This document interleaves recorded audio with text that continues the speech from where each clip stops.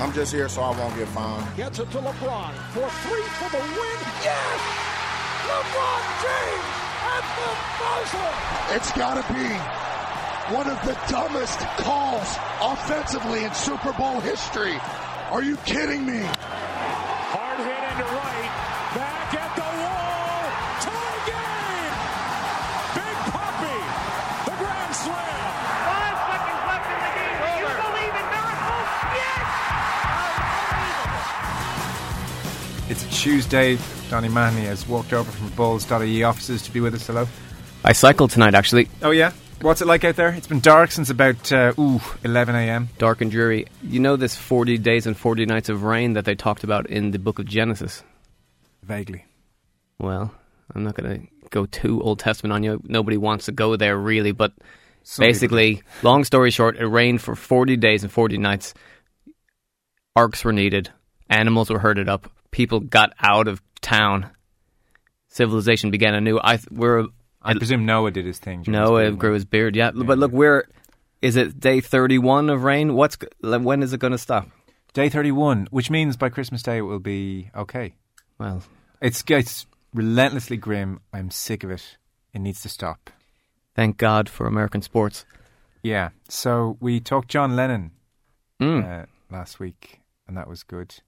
And this week, well, we should start off by noting that our favourite team, the Golden State Warriors, have finally lost. I was really hoping they would do this. I was watching ESPN before they lost, and the guys talking there on, I think it might have been Pardon the Interruption or one of those shows. They were saying, the dream would be for Golden State Warriors to make it 28-0 to get to Christmas Day. That would be and nice. then the whole country would have watched on Christmas Day. Yeah. They would have been on about 5 o'clock in the afternoon. It would have been perfect. It would have been sensational. Well, it didn't happen. They lost Saturday night to Milwaukee. Yeah. They were on this terrible 7-game road stretch. Okay. It was always going to happen like this, wasn't it? Yeah, it was going to be some team of chumps, I mean, that's a bit harsh in Milwaukee, but it was, it's such a grind, the NBA season. Yeah. And they'd played a really intense game with the Boston Celtics on the 2 nights previously. Where they heroically won in overtime. Exactly, yeah. And I think they were just pushed to the limit, and it was a game too far for them. Yeah. I really was hoping, I like this kind of habit of coming in here and saying, Joe, the Warriors have won again. Yeah. They're still unbeaten. And I kind of hoped it might go on forever. But look, we're not perfect. Teams aren't perfect. Mm-hmm. We might dream of perfection, but it's an illusion. It's what we all chase, but do we ever really get there? Do we even get close to it? And I think that brings us on to our topic at hand tonight. Well, we're nicely jumping ship from one team which was unbeaten, the Golden State Warriors, who we won't mention ever again now. No. They are losers, to the Carolina Panthers. So let's talk about the Carolina Panthers. Are unbeaten in the NFL season so far. They're the best team in the NFC. Best team in the NFL. Sure. Come on. So they're 13-0. They're 13-0, and they have a very clear path to 16-0 and the perfect season. So put this into context first, because I think, well, I certainly do. I think everyone remembers the Patriots in 2007 who went unbeaten, but for that Hail Mary at the end of the Super Bowl. That's right. Yeah. Eli Manning, David Tyree. There was a few more plays involved in there, but look, that's what happened. Only one team in NFL history has ever gone an entire season without being beaten. The 1972 Miami Dolphins. In those days, the season was 14 games long. Dolphins went 14-0. They won 2 playoff games and the Super Bowl to go 17-0. No team's ever done that. So it's a huge thing. It's a big deal. It's impossible to do. Barely possible to do. Yeah. The 72 Dolphins are very, very proud of this achievement.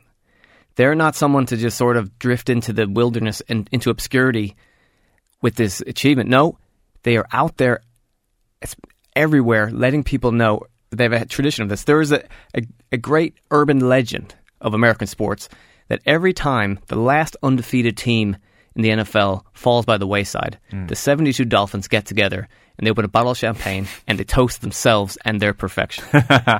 Like it's a bizarre thing. It's hard to know if it's true. It's apocryphal.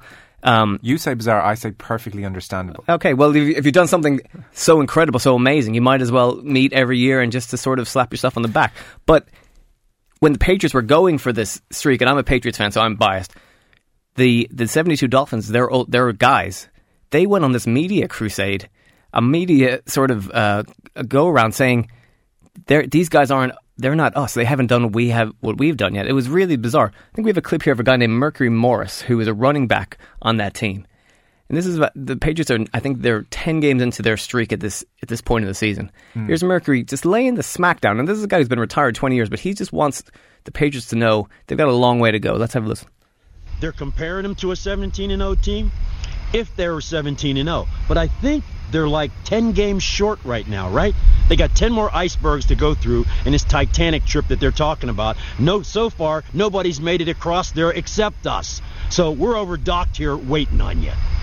I'm telling you, I respect the Patriots if they do that. But right now, they haven't done that. So come to me, like I said, don't call me when you're in my town. Call me when you're on my block and I see you next door moving your furniture in. That's when I'll know you're going to the championship and you're about to play. And if you win it, I'll be dressed up in a tuxedo waiting on my bride. So, point one, we are now duty-bound to get one of the 72 Dolphins on this show. Mercury Morris would be I the would first take call. Mercury. Yeah.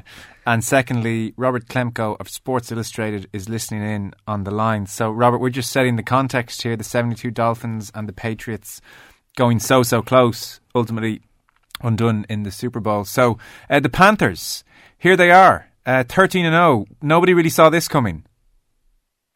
No, nobody did. I was one of the people early on this season who believed they would have a losing record and lose the division. So it goes to show what I know. The wonderful connection between these two teams, as I'm sure you know, is that the coach of the Miami Dolphins in 72 is the father of the current Carolina Panthers offensive coordinator. And that man, Mike Shula, maintains that while Mercury Morris may toast when the last undefeated team loses, it's not something that's done in the Shula household. They welcome it. Robert, the Carolina's tremendous success has been carried in large part by Cam Newton, their quarterback.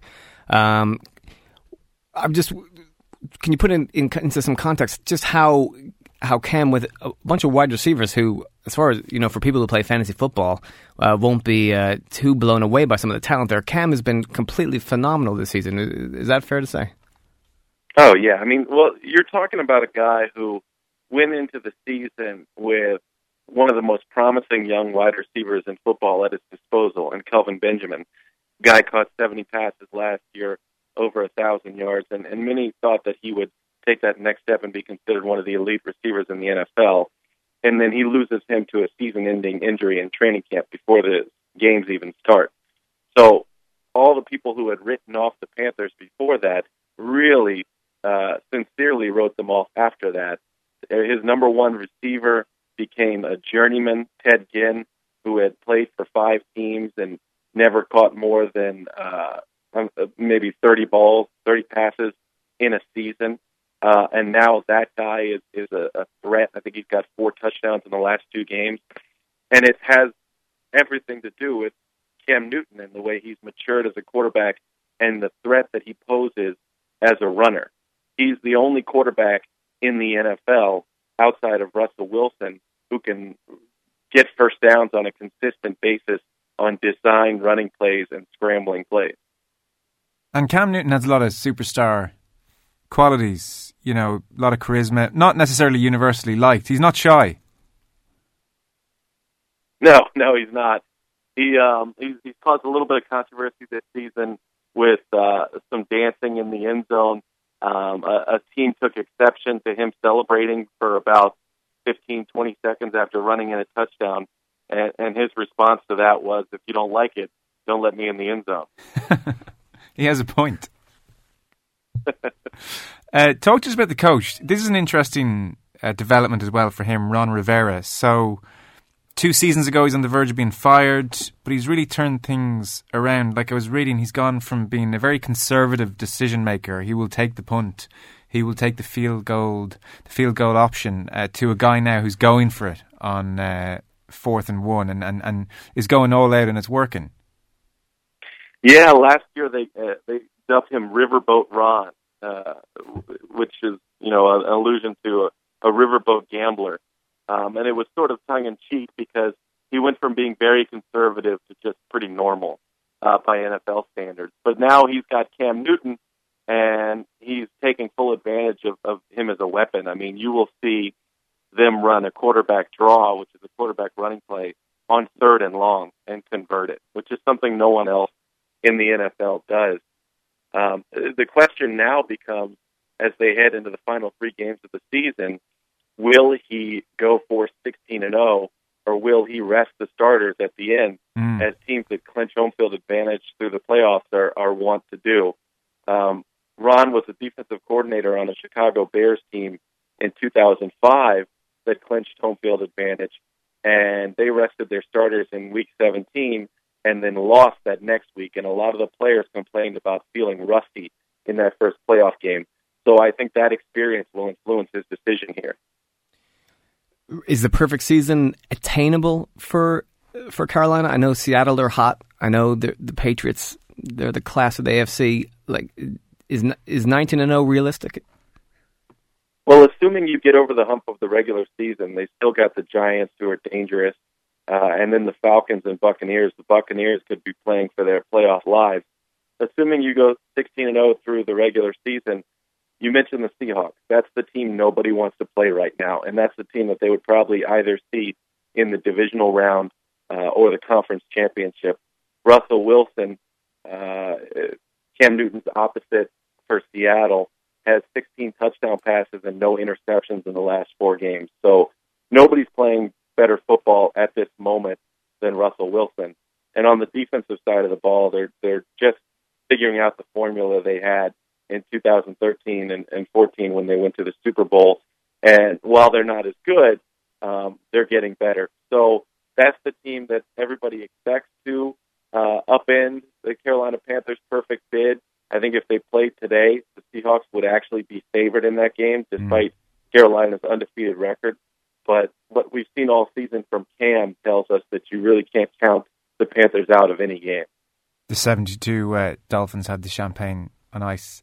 Before you go, Robert, just a story we were going to touch on here anyway as we look through the week of US sports, but seeing as you are of Sports Illustrated, your Sports Illustrated Sports Person of the Year seemed like a straightforward enough choice, Serena Williams. I know she didn't quite do the Grand Slam, but she had a remarkable year. Yet it seems that a lot of racing fans in particular furious that American Pharaoh was, well, as they put it, snubbed. I don't know if American Pharaoh is as livid as the fans, but snubbed for the award. They do realise this is for humans. This is the Sports Person of the Year award. This is the most ridiculous story I think I've ever seen. Well, you know what? I thought that as well, but then I realized that we, as an organization, sort of invited that controversy. We did an online fan poll for Sports Person of the Year prior to announcing the actual winner, and we included American Pharaoh as an option for people to vote. Right. So that's mistake number one. All of the horse racing fans were so excited that it was even a possibility, and surely he would win because he had blown out the rest of the competition on the fan poll, but we ended up giving it to a human being. I think there are more important things to get upset about in America at the moment.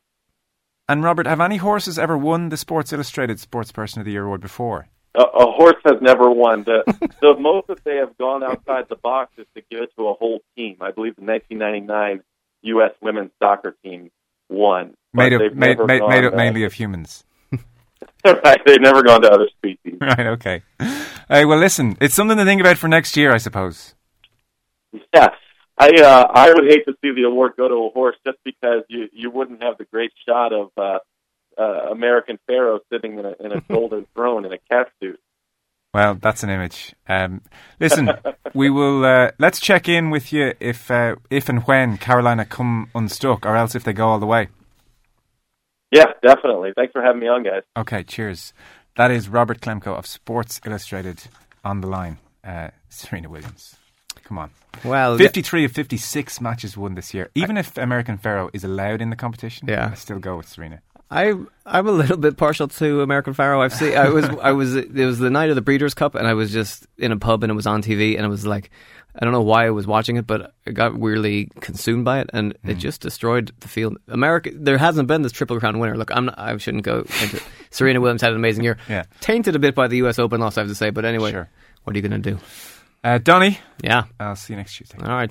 Joe, you won't. I'll be in America. Oh, will you? Yeah. Okay, because it's Christmas. Yeah, we'll talk. And I should mention, it being Christmas, the Balls.ie Guide to Life book is out. That's true. In my possession. I'm going to flick through it. What can I look forward to? Well, just lots of mirth and mayhem. It's just basically about a year or so, or 2 years worth of the best content that Balls.ie has produced in book form. So it's basically the internet in a book. Great. And I know we're heading into the Christmas season, and there's going to be a lot of downtime and a lot of boredom, and what people are going to need is a laugh. And if you like humorous sports writing, This is your book. This is for you. There's some photos. It's fun. We're looking back at the last 25 years of Irish sport, kind of tracing a lineage from Italian 90 onwards, and sort of sitting back and laughing a bit at it all. I can't recommend it enough. No doubt. Congrats on the book. Okay, so I won't see you till New Year. I won't see you next Tuesday. Okay. Off the ball with thanks to Ford. This season making stunning saves with the Ford 2016 Real Deal event at participating Ford dealers. Ford, go further.